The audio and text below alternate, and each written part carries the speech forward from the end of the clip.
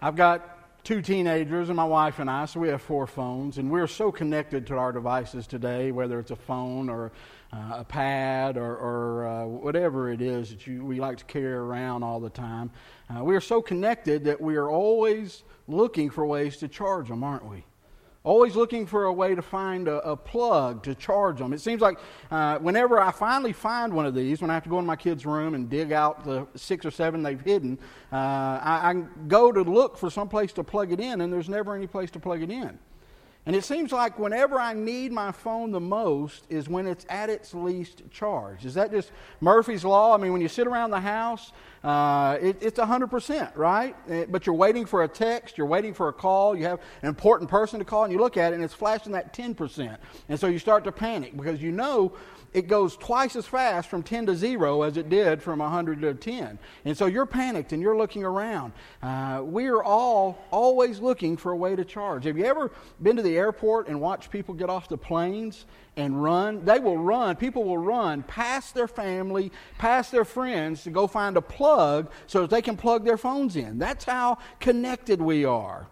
And one of the things I've learned, or a couple of things I've learned about charging and about our batteries, and I guess it's probably Murphy's Law, I've had to learn on the hard way, is as much as batteries have developed over the years, as good as they have gotten, it still is a proven fact that the older your phone is, the less charge your battery will carry, right? It just seems like 100% on my older phone is not the same as 100% for my younger phone.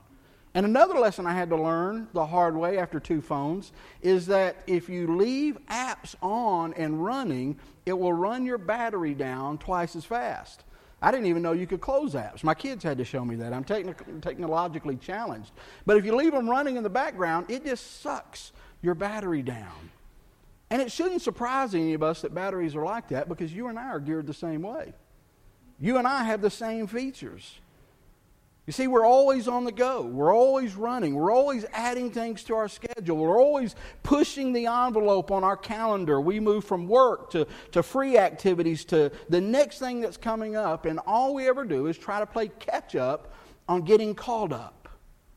We're always trying to recharge, but what happens is, much like our battery, the older we get, the harder it is for us to get a full charge.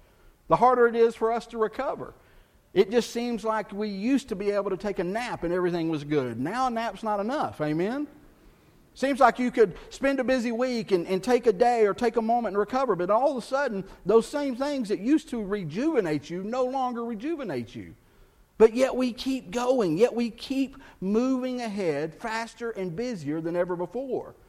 And you need to understand that type of lifestyle cannot be sustained. Over time, it begins to affect you physically and emotionally and mentally and spiritually. A couple of weeks ago, we talked about depression, and one of the main factors that deals with depression, one of the main factors that scientists and historians and psychologists are understanding is that burnout almost always will lead to some form of depression. But yet we keep going. People find themselves physically ill because they never take time to rest. I saw a statistic this week that said most young Americans, and when I say young Americans, I like to include myself in that, and I turned 51 last week. Blake reminded everybody of that. And so I say 51 to 30, young Americans. Young Americans today, on average, work anywhere from 50 to 70 hours a week. And then on top of that 70 hours a week, they add 15 to 20 hours of children's activities if they have kids, sports and dance and whatever else that they're doing. That can't be sustained. Americans that have gone through a divorce, 55% of them say that the main factor in their divorce was workaholics. Their spouse worked too much. Their spouse put work ahead of the family. And we do the same things with our kids. There's a new syndrome, I read an article about it this week, called office martyr syndrome, where people in offices are now not taking their vacation so that they can look better than everybody else in their office. And it's making people mad, which it should. But statistics tell us that 38% of all Americans do not take their vacation days, do not take their vacation week. Matter of fact, that same article said that 62% of workers either eat lunch at their desk or skip lunch at least 3 times a week. Society's speeding up. Things are going faster. We think we have to add more to our calendar if we're ever going to get ahead. But you and I were not created to go at that pace. And before long, if we're not careful, something will have to give. Our batteries will die. God knew that you and I needed to be recharged. He created us. He knew in the beginning that you and I were not created to go at that kind of pace. And so He set aside to His original children, to the original people He made a covenant with, the 4th commandment to deal with our busy schedules. Now, unfortunately, most Christians today have no idea even what the 4th commandment means, or even worse, how to apply it to their lives. And as I said earlier, that stops today. We're going to look for a few minutes at the 4th commandment. And more importantly, we're going to look at why it is so important for you and I to apply it to our lives. If you have a Bible, I want you to turn to Exodus chapter 20. It's in your order service, so you can follow along there. Now, some of you that are still trying to recover from the Brady Bunch, Peter was the one that most people missed, okay? I don't know how they couldn't remember Peter, but people remembered Sam the butcher, and they didn't remember Peter. When it came to the 10 commandments, the 2 that people couldn't remember were the 4th commandment, which is this, keep the Sabbath, and the 10th commandment, which is not covet our neighbor's items or our neighbor's things. And so that just helps you catch up on the 10 commandments while you're turning there. Let me read Exodus chapter 20. And for those of you that are always wondering where they are, Exodus chapter 20. Write it down somewhere in the back of your Bible. 10 commandments, Exodus chapter 20. That'll save you going to the concordance or going to the back all the time trying to figure out where they are. I'm going to read the 4th commandment. Starts in verse 8. Remember the Sabbath day and keeping it holy. For 6 days you shall labor and do all your work, but the 7th day is a Sabbath to the Lord your God. And on it you shall not do any work, neither you, nor your son or daughter, nor your manservant or maidservant, nor your animals, nor your aliens within your gates. For in 6 days the Lord made the heavens and the earth, the sea and all that is in them. But He rested on the 7th day. Therefore the Lord blessed the Sabbath and made it holy. The word Sabbath comes from the Hebrew word Shabbat, which means to cease, to desist, to quit. It means it's interpreted to not work, to not just not work, but to not do anything, to totally unplug, to totally stop what you're doing. It's pretty simple. It sounds straightforward. 6 days you work, 1 day you stop. But you need to remember that to the people that Moses was speaking to, this was revolutionary. This was crazy for them. The Israelites had been enslaved in Egypt for 400 years. They didn't know what a day off was. They worked 7 days a week, 52 weeks a year for all of their lives. And now God comes along and says, not only do I want you to put in a full day's work, but I want you to take 1 day as a day of rest. 1 day where you do nothing. 1 day where you recharge. And not only is it a suggestion, it's a command. It is an expectation. It is something that God says all of us need. Now notice that He mentioned the creation story. He goes back to Genesis as an example of why this is so important. So let me read that to you. Genesis chapter 2, verse 1 through 3. Thus the heaven and the earth were completed in their vast array. That's the first 6 days in Genesis chapter 1. By the 7th day, God had finished His work and had been doing. So on the 7th day, He rested from all of His work. And God blessed the 7th day and made it holy. Now that word holy there is not holy the way we think of in the New Testament. Holy is interpreted set apart. He made the 7th day set apart, different from the first 6 days. Because on it He rested from all the work of creating that He had been doing. I want you to think with me for a minute. We believe that God is omnipresent. That means that God is everywhere. We believe that God is omnitemporal, which means that God exists outside of our known time. That means He exists as real today as He did yesterday, and He is present in all time. We believe that God is omniscient. That means He knows everything. We also believe that God is omnipotent, which means He is all-powerful. Do you think an omnipotent, omniscient, omnipresent, omnitemporal God needed a day to rest? Do you think God needed the rest on the 7th day? Well, if not, why did He put it in here? He used it as an example for His creation to follow His pattern. He knew because He created us. He made us. He formed us. He knew what our bodies could take. And so He knew that every seventh day we needed to stop and we needed to rest. The whole purpose of the seventh day in creation is to be an example for us. Now, the Jewish people allowed this to become a part of their nature. It became a part of their culture, and it remains the same today. They still practice Sabbath rest. Now, to understand the Sabbath in that day and today in the Jewish culture, you need to remember how the Jewish people count their days. You see, you and I believe that a day starts when the morning, when the sun comes up, the day starts. The Jewish people believe that the day starts the night before when the sun went down. You see, for Jewish people, a day is from the night before when the sun went down to the sun going down the next day. And so they count the Sabbath, which is on Saturday, which was the last day of the week in the Jewish calendar. They count the Sabbath as starting on Friday night. That's why so many people get confused about Jesus being buried and third day resurrected, because we say, wait a minute, Friday, Saturday, Sunday, wait a minute. He was buried and He died on Friday and He rose on Sunday. That's not 3 days. But in the Jewish thinking, it was 3 days. That's why they had to get Him off the cross before the Sabbath started, before nightfall. That's why after nightfall, they couldn't go do anything else with Him, because it would break the Sabbath law. So in the Jewish culture and the Jewish customs, the Sabbath is always starting on Friday night and lasting through Saturday night. It ends on Saturday night when the sun goes down. Now, just as a historical nature, you can thank the Jewish culture for our 2-day work week. Most of you may not realize, but having 2 weekend, not work week, 2 days, some of you may work 2 days. Pastors, I was thinking my work week, right? Wednesdays and Sundays, pastors. Some of you may not realize that up until about 100 years ago, there was really only 1 day off. There was no weekend. Most people got 1 day off and they worked 6 days. And Christians would take Sunday, but Jewish people would take Saturday. And as Jewish immigrants came to the United States about 100 years ago, and they began to start businesses and own businesses, they began to hire Gentile workers. Well, then, once the Gentile workers were in their businesses, they started saying, we want to be off on Sunday. And the Jewish believers said, we want to be off on Saturday. So they formed a compromise, and about 100 years ago, they decided we would have 2-day weekend. Amen? Amen. Who's coming along to give us a third day? Amen?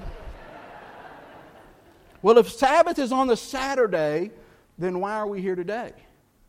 Why are we here on Sunday? Why don't we celebrate on Saturday like the Jewish custom was? Well, because when Jesus was resurrected, His followers, Christians, stopped celebrating on Saturday and began to celebrate on the day of His resurrection, which was Sunday. And if you look in the book of Acts, if you look in the epistles and Paul's letters and the other letters, you will see them call it the Lord's Day. They call it the first day of the week. The church gathered on the Lord's Day. The church gathered on the first day of the week. It was a celebration of Jesus' resurrection, and we continue today worshiping on Sunday to celebrate Jesus' resurrection. But the key thing for us to understand is it's no longer important what day we do it. What is important is how we do it and why we do it. What does the Sabbath mean to us today? And to understand that, we need to go back to understand what was going on when Jesus came on the scene. You see, if you read the Gospels, by the time that Jesus came onto the scene, the Pharisees, like they did with most commandments, had taken the commandments and made them a legalistic system. They had already, by Jesus' day, developed 39 categories that involved keeping and breaking the Sabbath. You see, it was no longer about keeping a day, it was about keeping the law. And in those 39 categories, there were 1,500 prohibitions. 1,500 things that you could not do on the Sabbath or you would break the Sabbath law. Matter of fact, in the passage I read earlier to you from Mark 2, where it says the disciples were going and they were picking heads of grain as they were going along, that alone broke 4 of those prohibitions. That's why the Pharisees were so mad. Let me give you a couple of examples. You can't spit on the ground on the Sabbath in Jesus' day. It was illegal. They called it irrigating. Seriously. If you had a radish and you wanted to eat a radish, which I don't know why anyone would want to, but if you wanted to eat a radish and you wanted to spice it up, you could stick it in salt for a second. But if you left it in salt longer than a second, you were pickling it, and that was work. Couldn't do it. You see, they had so many systems that were just like that tried to determine what was legal, what wasn't legal, what was keeping the Sabbath, what wasn't keeping the Sabbath. And it turned it into a legalistic system. That's why when you read about Jesus, he provokes the Pharisees on the Sabbath because it was a way for him to show how hypocritical they really were. But here's where it gets interesting. While Jesus would go to the synagogue on Saturday, on Shabbat, on Sabbath, Jesus did not keep the command of the Sabbath law. Not only did Jesus not keep the Sabbath law, Jesus never taught his followers, he never encouraged his followers, he never told his followers to keep the Sabbath law. As I told you earlier, the fourth commandment is the only commandment that is not re-quoted in the New Testament, that is not pulled over into the New Testament, that is not revisited in the New Testament. There is not one New Testament verse that tells us that we are required to keep the Sabbath law. In all the lists in the letters that Paul writes, where he lists the different sins of the flesh, where he lists the sins that we struggle with, there is not one mention of keeping the Sabbath. In Acts chapter 15, when the Jerusalem council gathered, as the early believers were gathering to talk about the Gentiles that were being converted and coming into the church, and they were trying to determine what do we want the Gentiles to understand it means to be a Christian, they never mentioned that they should keep the Sabbath. There's not one instance of the apostles or Paul telling anyone to observe the Sabbath. If you were to go and study, there are over 134 verses in the Bible that deal with Sabbath, that use the word Sabbath. If you were to go and discover and look at those verses, what you would find in the Old Testament and what you would find in the way Jesus taught about it and the way Jesus followed it and the way the apostles followed it, you would find there is a stark, very clear difference in the way the two were addressed. So what happened? Why did it change? Why did it go from something that's so important that God makes it a commandment to something that Jesus didn't even follow himself? And more importantly, not just what happened, but if that's the case, then what are we supposed to do with it? How are you and I supposed to apply this commandment to our life? Is it even still relative? Is it even still important? Is it something that we need to know? Well, let me answer the first question of what happened, because I think it sheds light on how we're supposed to apply it to our lives. I want you to read a verse, and I think in these two verses you will begin to see. So I want you to, you're going to have to think for a minute. I know Sundays you're not used to thinking. You've checked out on that. So you're going to have to think for a minute. If you take notes and you like that, these are the two key verses that I want you to see how the Sabbath changed. Colossians 2, Paul is talking about legalism, talking about the law.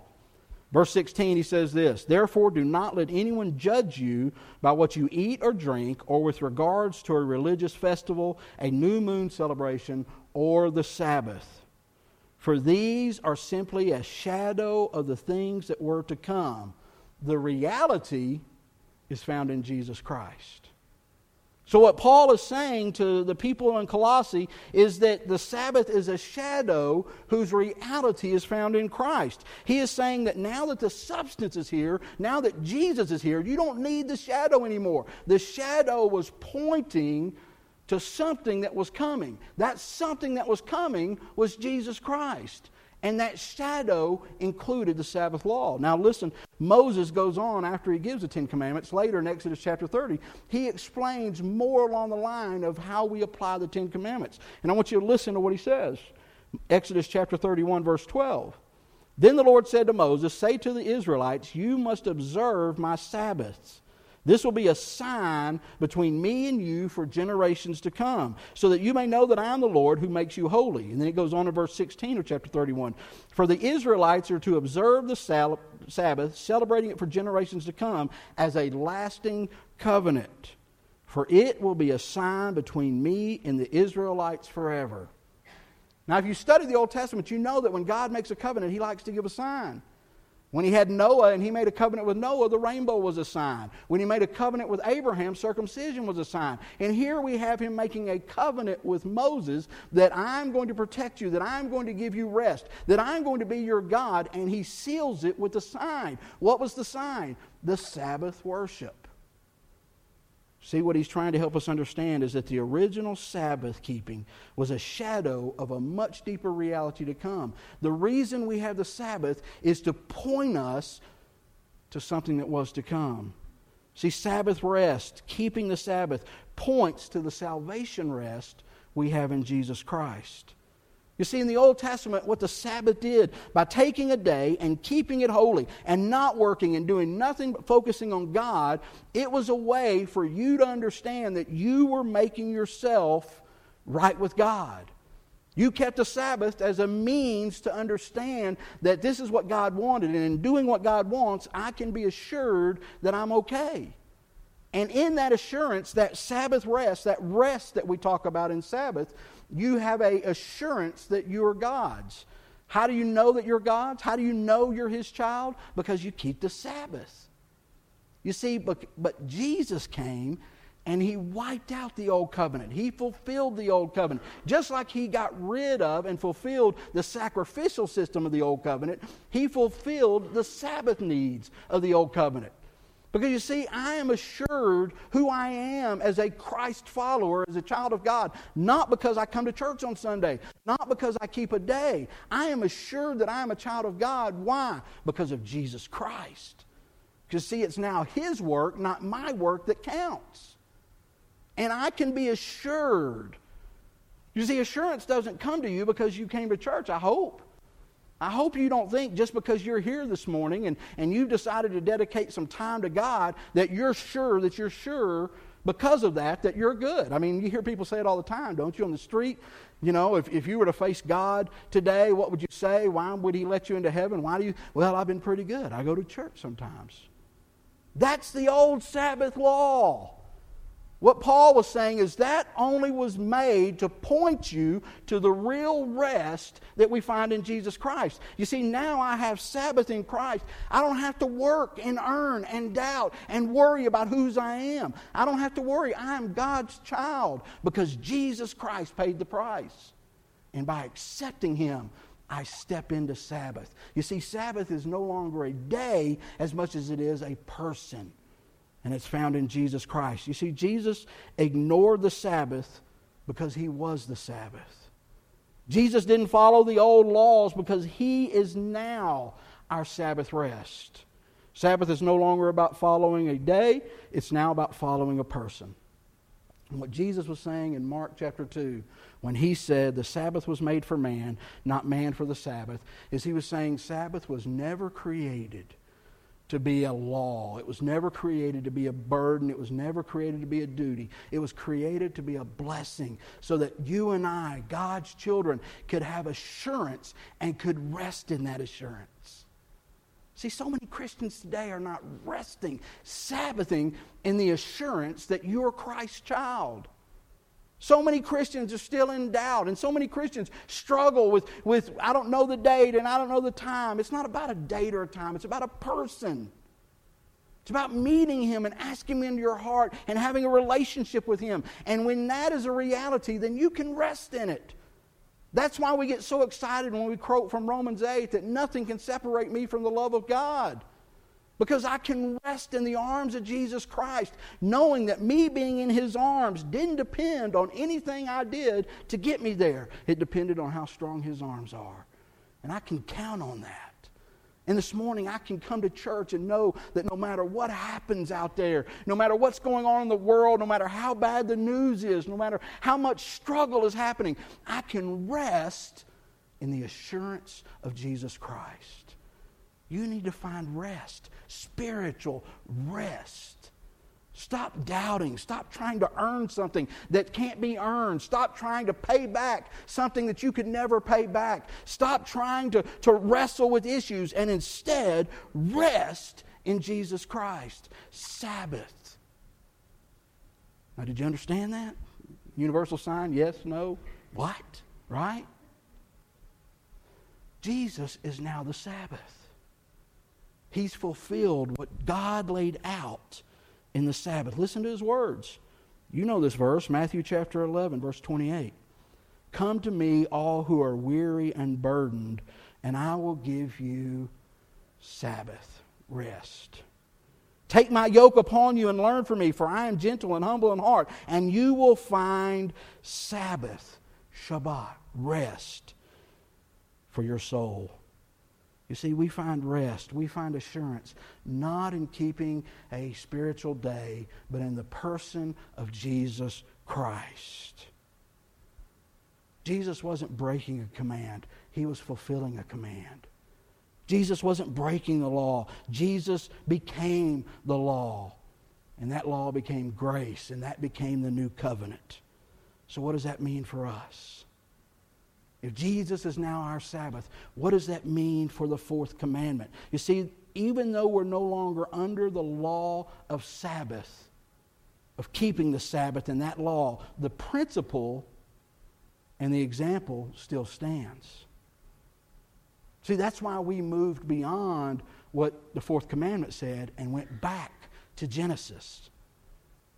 Because just because Jesus fulfilled the shadow of the fourth commandment, it didn't eliminate God's example in creation. 6 days of work, 1 day of rest.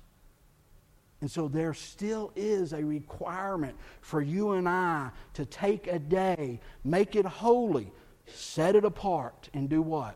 Rest and focus on God. So what does that look like? How do we do that today? Well, we follow the early church's example. They took the first day of the week and called it God's Day, the Lord's Day. And they celebrated the resurrection of Jesus Christ by gathering together. And in gathering together, not only did they celebrate the resurrection, but they also celebrated rest. Because if you don't hear anything else, understand this. God created the seventh day. You know, see, God could have done it in 6 days, couldn't He? He could have done it 1 day. But there's a process and there's a purpose behind the way He created. And you go through and study Genesis, you can understand that. But He could have ended at 6. Because He didn't need rest. He didn't need to take some time off. But He did that not just because He was going to put the fourth commandment in there about understanding the shadow of who Jesus is. He did it as an example for you and I because you need a day of rest. So what is Jesus saying to us today? How do we take this command and move forward? We do it by setting a day aside to simply rest. And I want to close by giving you 3 ways that you need to do that. 3 ways that you can celebrate the Sabbath this morning. And some of you may not like some of these 3 ways because they're not easy. And I'm not going to go in depth. I'm just going to talk about how we can set it apart. First of all, on God's Sabbath, on the day you set aside, on Sunday, the Lord's Day, you need to rest your body. You need to rest your body. We need physical rest. Our bodies wear out. And if we don't rest properly, it affects everything else in our body. It affects us emotionally, it affects us spiritually, it affects us mentally. Growing up in Texas, there was an old Indian proverb that said, you break the bow if it's always bent. Think about that. Some of you that have been in archery, you know what it's like. You don't leave the string on the bow. You know why you don't leave the string on the bow all the time? Because eventually the bow will bend and not have its strength. It'll lose its draw. It'll lose its pull. Sometimes you have to take the string off and let the bow stretch so that it's ready the next time you need to use it. And some of us are so physically tired because we wear ourselves so physically down that we have no energy, not just to be present for our families and our friends, but no energy to do the things that God's calling us to do. That's why David writes in Psalms 23, He makes me to lie down in green pastures. Didn't say He lets me lie down in green pastures. He wants me to lie down in green pastures. It said He makes me. God wants you to rest. Don't feel guilty about resting. In this society, we feel guilty. Listen, I'm proud. I take a nap every Sunday afternoon. It's my favorite time of the week. I turn the phone off, and I have been doing it since I got out of college. I probably did it in college then, but I did it every day in college. But my Sunday nap is part of my time of recharge. Don't be embarrassed. Don't let people make you feel guilty. Your body needs it. God commands you rest. And by that measure, don't let anybody make you feel guilty about taking vacation. You've got days, take days. Take them all. Work can survive without you. Your health and your family can't. Find time on God's day to physically shut down. We need to rest our bodies. The second thing that we need to do is we need to recharge our emotions. Doctors have found that there is a direct correlation between the health of your nervous system and your mental rest. Do you know what that means? That means your blood pressure, your heart rate, your body temperature, all of that is related to your being able to mentally recharge. How do you do that? Find a time on the Lord's day. Set aside some time for quiet. Now, I know this is hard if you've got little kids. There's no such thing as quiet, right? You say, Pastor, you don't understand. I can. Find some time where you unplug everything and you rest your mind. It's not the same as a nap. This is just you turning the TV off, turning the phone off, turning the news off, turning the computer off, unplugging completely, and letting your mind rest. Why? Because the Bible says, be still and know that I am God. It's in those moments when you learn to rest your mind that God speaks the loudest. See, David said, not only does He make me lie down in green pastures, He leads me beside still waters. You see, it's in those still waters when you're resting your mind. It's in those still waters that you can understand and experience His presence. You need some alone time every week, time that you dedicate just to recharging your emotions. That also can include family time. You need time once a week. That helps you recharge your emotions, where you commit yourself just to spending time with your spouse, just spending time with your kids, undistracted. Just you and them. Why? Because we draw energy emotionally from those that we love the most. You need to spend time with them. You need to spend time in community. Being in community, being with those friends that you have. And that can be in church. Hopefully it's in church. You can come and draw strength from one another. You can come and emotionally allow your mind to be recharged through what God is doing. But if you and I don't take time to rest our body, if we don't take time to recharge our emotions, then we are no good for what God is calling us to. Rest your body, recharge your emotions. The third and last thing, we need to refresh our spirit. What is the Sabbath about? It is taking a day so that we can take care of our body, take care of our mind, and then most importantly, take care of our spirit. Now we find our spiritual rest in Christ, but we need to feed our souls. And that's what the early church decided Sunday would be. That's why the Bible says, do not neglect meeting together once a week.